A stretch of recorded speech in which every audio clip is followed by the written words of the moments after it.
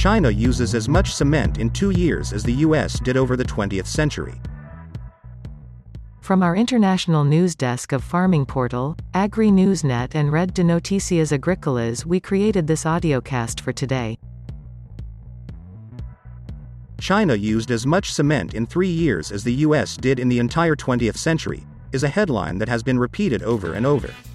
I'm skeptical of most statistics that go viral, so had to double check and calculate the numbers myself. This number is still close to being true, except China consumes as much cement every 2 years as the US did over the 20th century.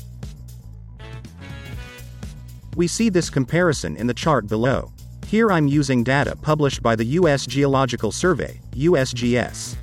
From 1900 to 1999, the US produced 4.2 billion tons of cement. It consumed 4.4 billion tons. China produced 2.4 billion tons in 2020, and 2.5 billion tons in 2021. This means it produced 4.9 billion tons in these 2 years. That's production, not consumption, but based on trade numbers that I could find, China exports very little cement, only around 5 million tons. That means production and consumption are basically the same. China now dominates global cement production and has done for more than a decade. In the charts below, we see it in the context of the world's cement output.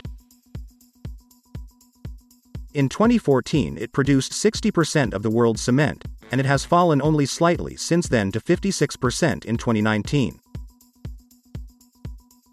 This is a audiocast production recorded in our international studios. Living standards in China have improved rapidly in recent decades. Poverty rates have plunged, and it has been building cities and infrastructure at breakneck speed. Cement production emits CO2 not only from using energy in its production but from the chemical reactions that take place too. It accounts for about 4.5% of global Colorado II emissions from fossil sources. That's the emissions from coal, oil, gas, cement, and flaring. Unsurprisingly, given how much cement it produces, China dominates global emissions from cement. It emits around 852 million tons, which is equal to almost double the total fossil emissions of South Africa. The problem with cement is that it's an industry that we can't just decarbonize by switching to renewable or nuclear energy. We need innovations to eliminate Colorado II production from the direct process itself.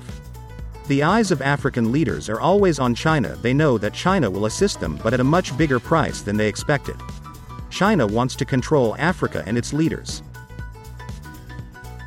This was a audiocast from the news desk of CRA Media International in Los Angeles in the USA.